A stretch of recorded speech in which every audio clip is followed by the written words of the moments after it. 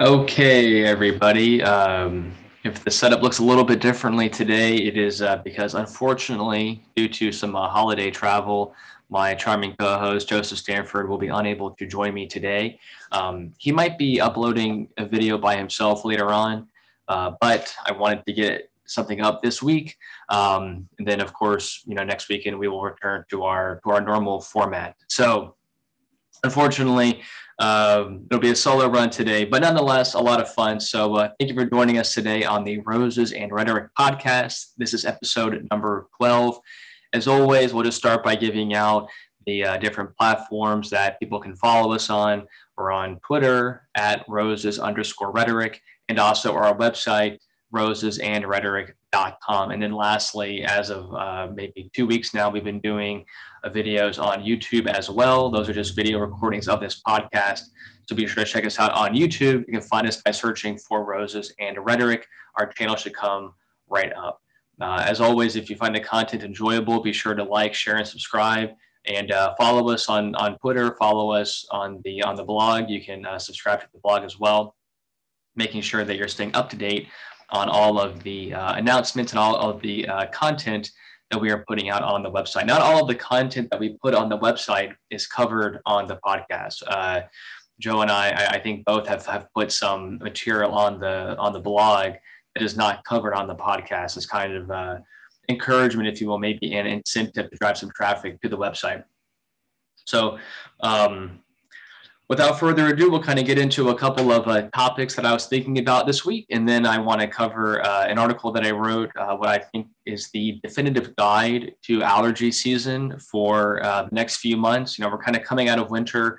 And of course, we're still dealing with COVID. But as we shift towards, in the next few months back into spring, I know that a lot of people, including myself, will begin suffering from allergies. And so I put together what I think is the definitive guide for how to survive allergy season, and I'll be covering that later in this episode.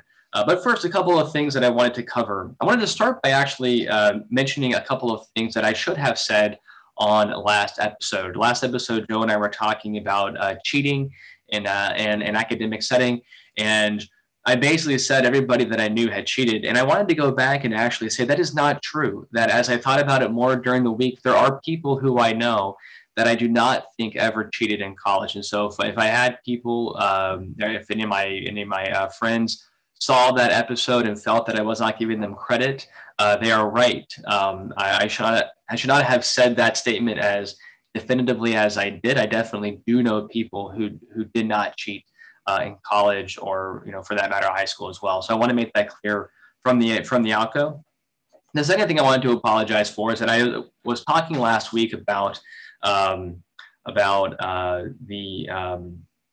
Purdue Pharma.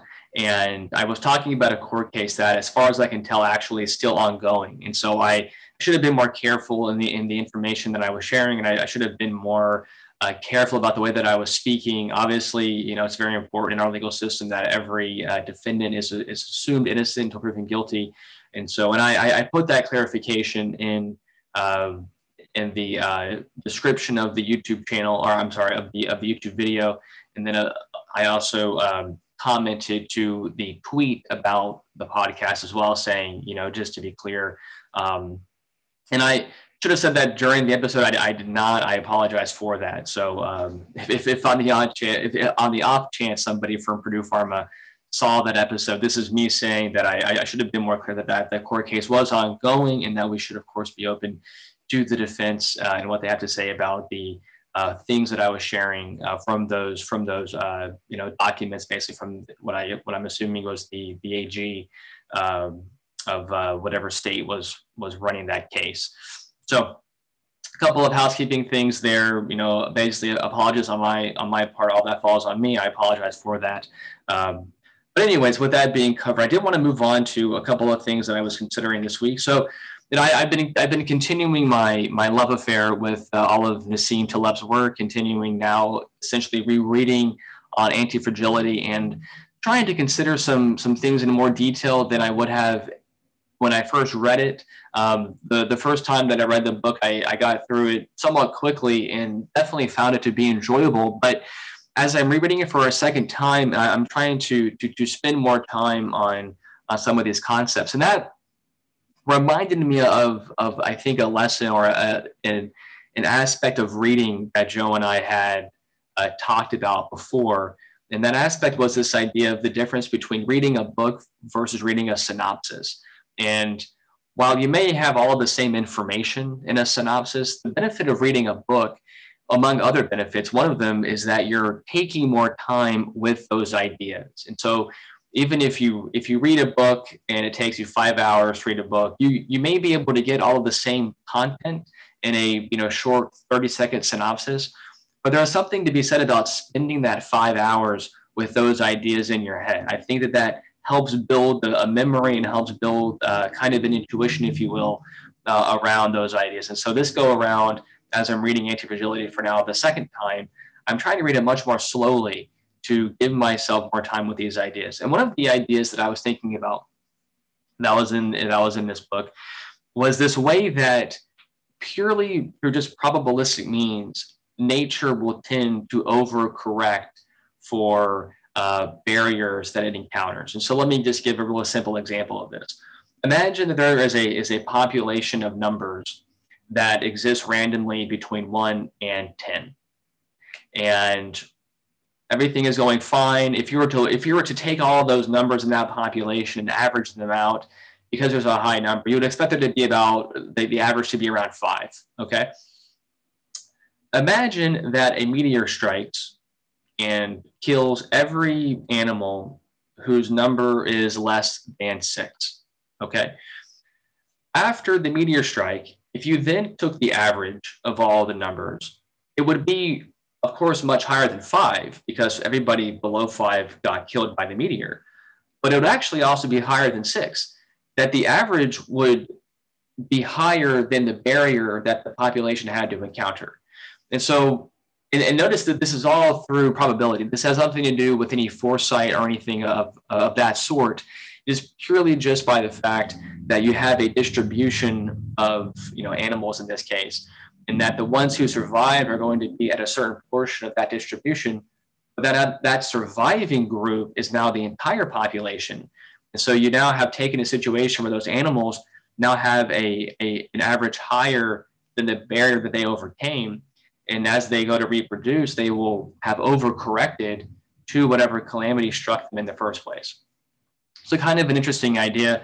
I was thinking that it would be fun to look for situations where that applies in biology. I think biology comes to mind, obviously, but if you were to look at situations where cells or neurons or whatever it is, they encounter some kind of barrier, and then by virtue of the distribution, end up overcompensating. Do we, as an organism, do we have some kind of benefit from that characteristic now jumping up far above whatever barrier it had to overcome? And I'm sure there are many examples of that, but just kind of an interesting idea for how things evolve and how you can end up overcorrecting to a problem without having any foresight and without having any knowledge of the event beforehand.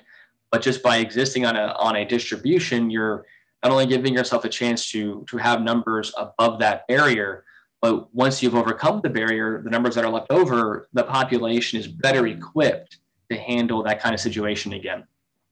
So kind of an interesting aspect of evolution that depends on things dying. In other words, in order for the population as a whole to benefit, the weaker members died, the stronger members survived, and as a result, the average of whatever that characteristic would be improved. So kind of an interesting idea. I mean, obviously that's how you would think evolution would work, but what is interesting is not just that it overcomes the barrier, but that it actually overcorrects from the barrier. That is the takeaway here, that it overcorrects. That they're not just 6 and above, but the average is much higher than just the barrier.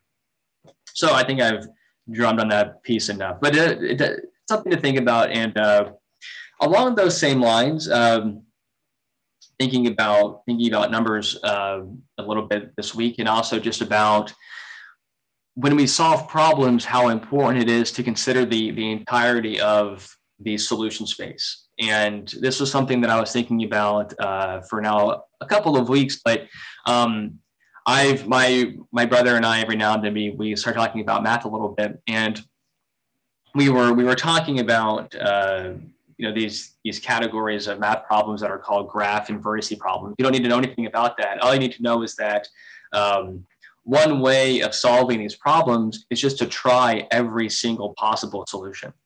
And of course, in real life, it's very hard to do that, particularly if you have a complex problem. It's hard to try every single number. But even though it may not be possible to try every number or every solution, I think it's still a good exercise to force yourself to consider what the entirety of the solution path actually looks like.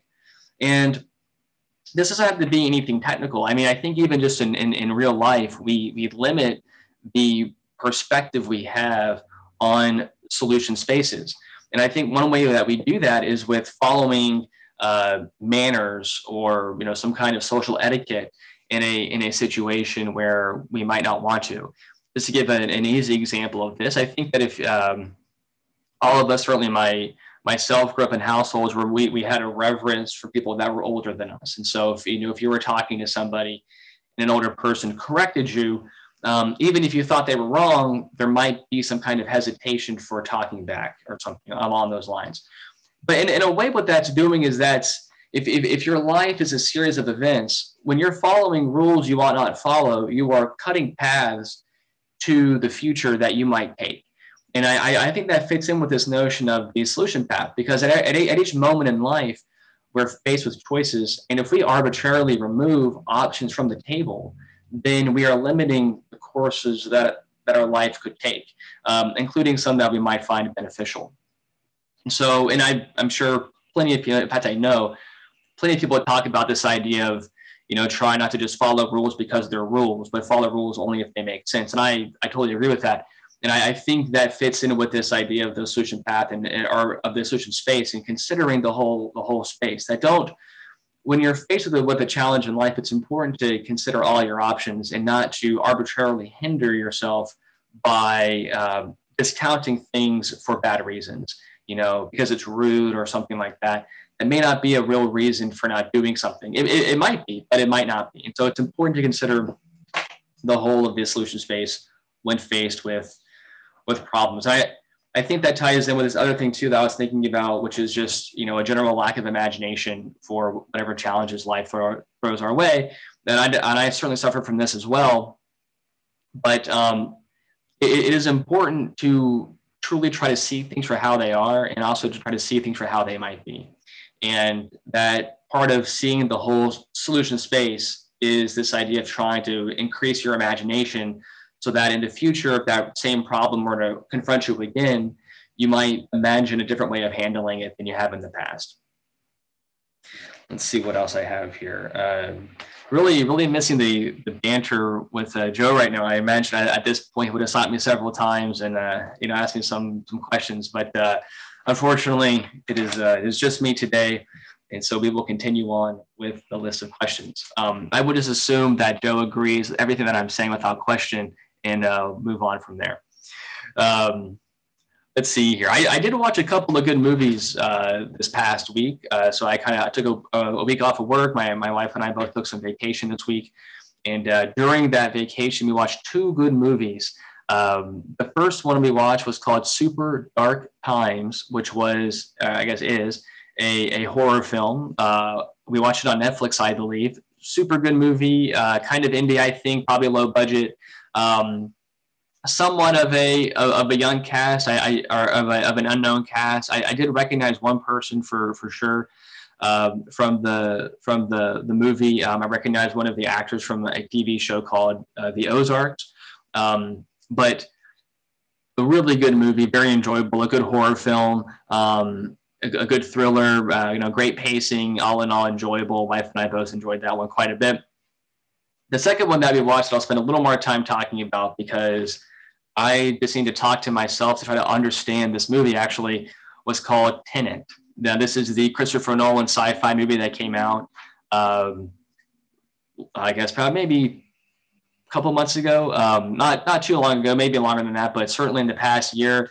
They made the decision to release it during COVID, which was an interesting choice on their part. But in any event, finally watched it. We watched it on YouTube. You can buy it on YouTube, and we did, and we watched it. And I have to say that I reserve the right to change my mind in the future, but I think as of right now, Tenet is my favorite Christopher Nolan movie. And I say that as somebody who right now probably only understands about 65% of it. I'll say 69% for good measure. Despite that, I still think it's really, really good and my favorite movie. So I hope that as I understand it more, that I like it more, although perhaps that will no longer be the case. But the movie deals with time travel. And in my mind, the way that they handled time travel in this movie was much more enjoyable in terms of the cinematic experience than I think some people felt when they watched Interstellar. I think some people felt that the time travel part of Interstellar, especially at the end when he's communicating with his daughter, is a little cheesy and doesn't fit in with the movie a little bit. I actually quite enjoyed that movie as well, but I know that some people really did not like that ending. That's fine. This movie felt much cleaner in how it handled time travel. I'm not going to give any spoilers. I will eventually, because I do want to talk about this movie quite in depth, because I really enjoyed it. But for this week, as kind of a primer, I will just say it was super good, very, very clean, great acting. Robert Pattinson did a fantastic job. I say that as somebody who saw Twilight in theaters no less than 8 times. I think he is a phenomenal actor. He's actually a great actor. And so I wish him nothing but success. He did a fantastic job in this movie. So did John Washington. Phenomenal lead role in this movie. Great acting. I thought both of them played tremendously well off each other. Great chemistry on set between the two of them. And just really made for Nolan does such a good job with the that clean, thriller spy type environment. I mean, even with Inception, he had that aesthetic that was just so perfect, and he totally brought that in here with Tenet and made it super enjoyable. But really, between the two lead actors, between Washington and between Pattinson, phenomenal chemistry, a great movie. So anybody who watches this podcast, go out, watch Tenet. I'm going to try to get Joe to watch it as well. Eventually, maybe not next episode, maybe one after that, we'll do a nice segment talking about that movie, talking through some of the more complicated parts. And obviously, huge asterisks. I would probably get it all wrong. But it was enjoyable nonetheless. It was not an easy movie. I mean, it really was confusing, but I think, and I've heard other critics say this, it's okay for a movie to be challenging. It's okay for a movie to require multiple watchings to truly grasp what it is trying to get across in the plot. And this movie definitely meets that criteria. This is definitely a multiple watcher, if you will. But I've now seen it twice, and I enjoyed it both times. So I definitely recommend it. Just want to see here if I have anything else I wanted to cover on this solo episode. I might keep it pretty short. I did have a piece that I wrote, like I said, the definitive guide to allergy season that I'll get to in just a moment. I'm just I'm trying to review my notes, see if I have anything here I want to cover. Let's see here. I think these other topics I want to keep for Joe, actually. I want to discuss these with him and not just talking to a camera like a goober for the next half hour. So I'm going to go ahead. I'm going to transition over to reading my piece for this week. I'll get this uploaded into our YouTube channel, and I'll get our piece posted online as well. And then hopefully Joe has a chance to get some content out as well. But if not, we will pick things up next weekend. We'll hit the ground running. We'll get ready to tie into the new year and talk about the podcast. But now I'm going to transition over to my article, which is called Allergy Season. Allergy season. The magical spectacle of neon lights drapes a cityscape. This town needs a hero. In your head, you are that hero. But the cries of suffering and calls for justice are muted by your congested sinuses. It's allergy season, and you are next. The onset of puffy eyes and a lone plugged nostril are warning signs.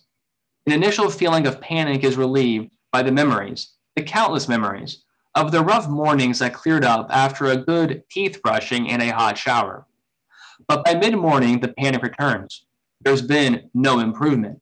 In fact, there is now a constant stream of mucus leaving your nose. And after struggling with gurgles in the back of your throat, you can see to the post-nasal drip. It's allergy season, and you need medicine. You plunge your hands into the collection of medical supplies your family keeps in the kitchen, or maybe your family keeps it in the bathroom. Wherever you keep it, the contents are the same. A few stray packets of medicine, an old bottle of Tums, a rogue travel-sized bottle of shampoo, nail clippers, some loose change, and a white powder that permeates the container, the residue of a bygone era of baby powder application. But you're not looking for baby powder. You're looking for adult powder in pill form.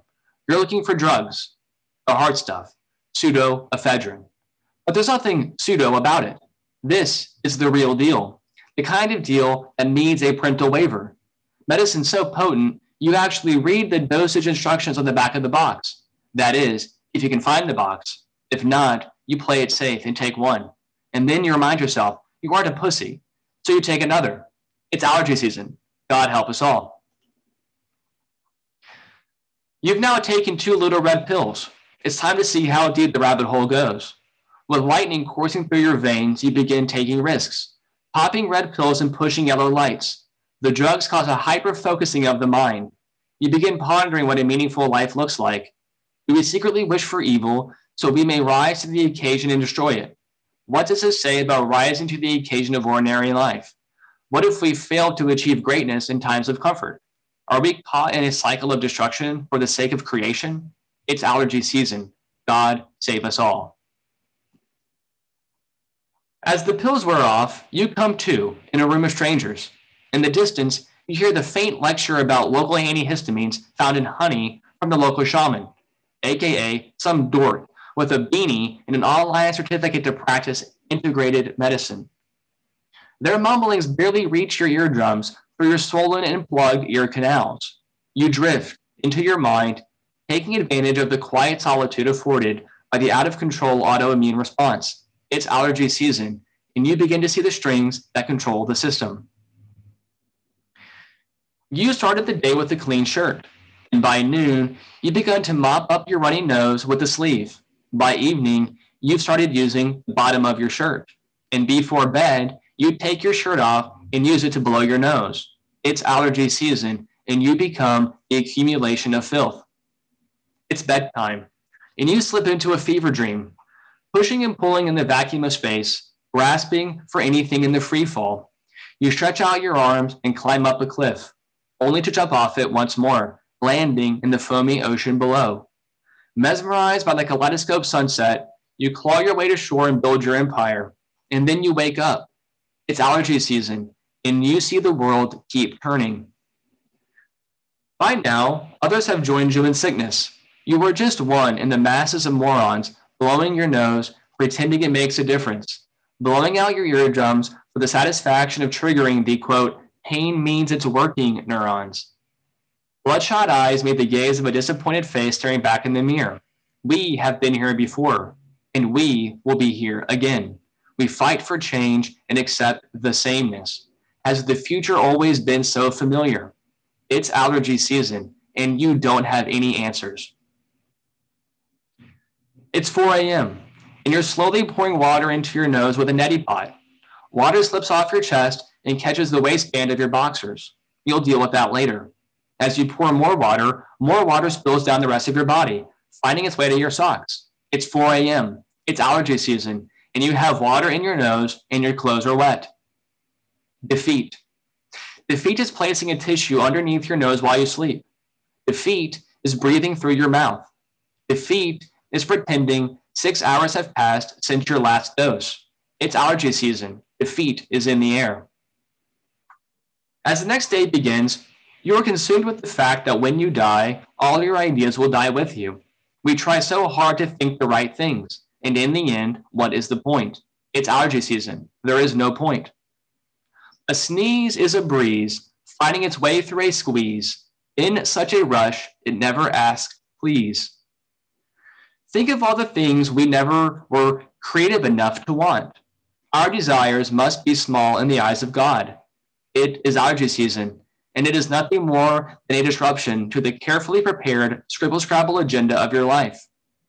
And it's tonight, and it is now, and it's the cosmos, and it's the God mind, and it's you, and it's us, struggling for meaning with the finite chance that we don't go anywhere when we die.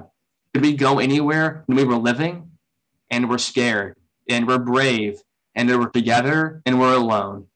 And it's morning, and it's allergy season, and your nose is still stuffy. Then, one morning, you are greeted with a clear nasal passage. You take a deep breath and feel the sunshine fall gently on your face. You remember that much of being ill is simply waiting to get better. It was allergy season, and you survived. Well, I hope you all enjoyed that. It was a little, a little sad today. Doing the first solo episode. Definitely, we all miss Joe on today's episode.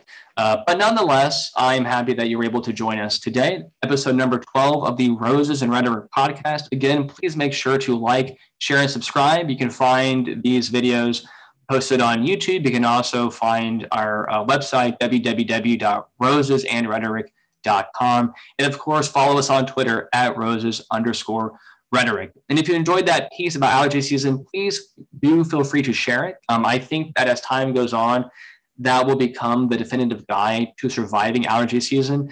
It's going to be the next few months. We all going to have each other's backs out there when it comes to allergies. And so, if you're among, with me and our fellow humans that suffer from allergies, we are all here for each other.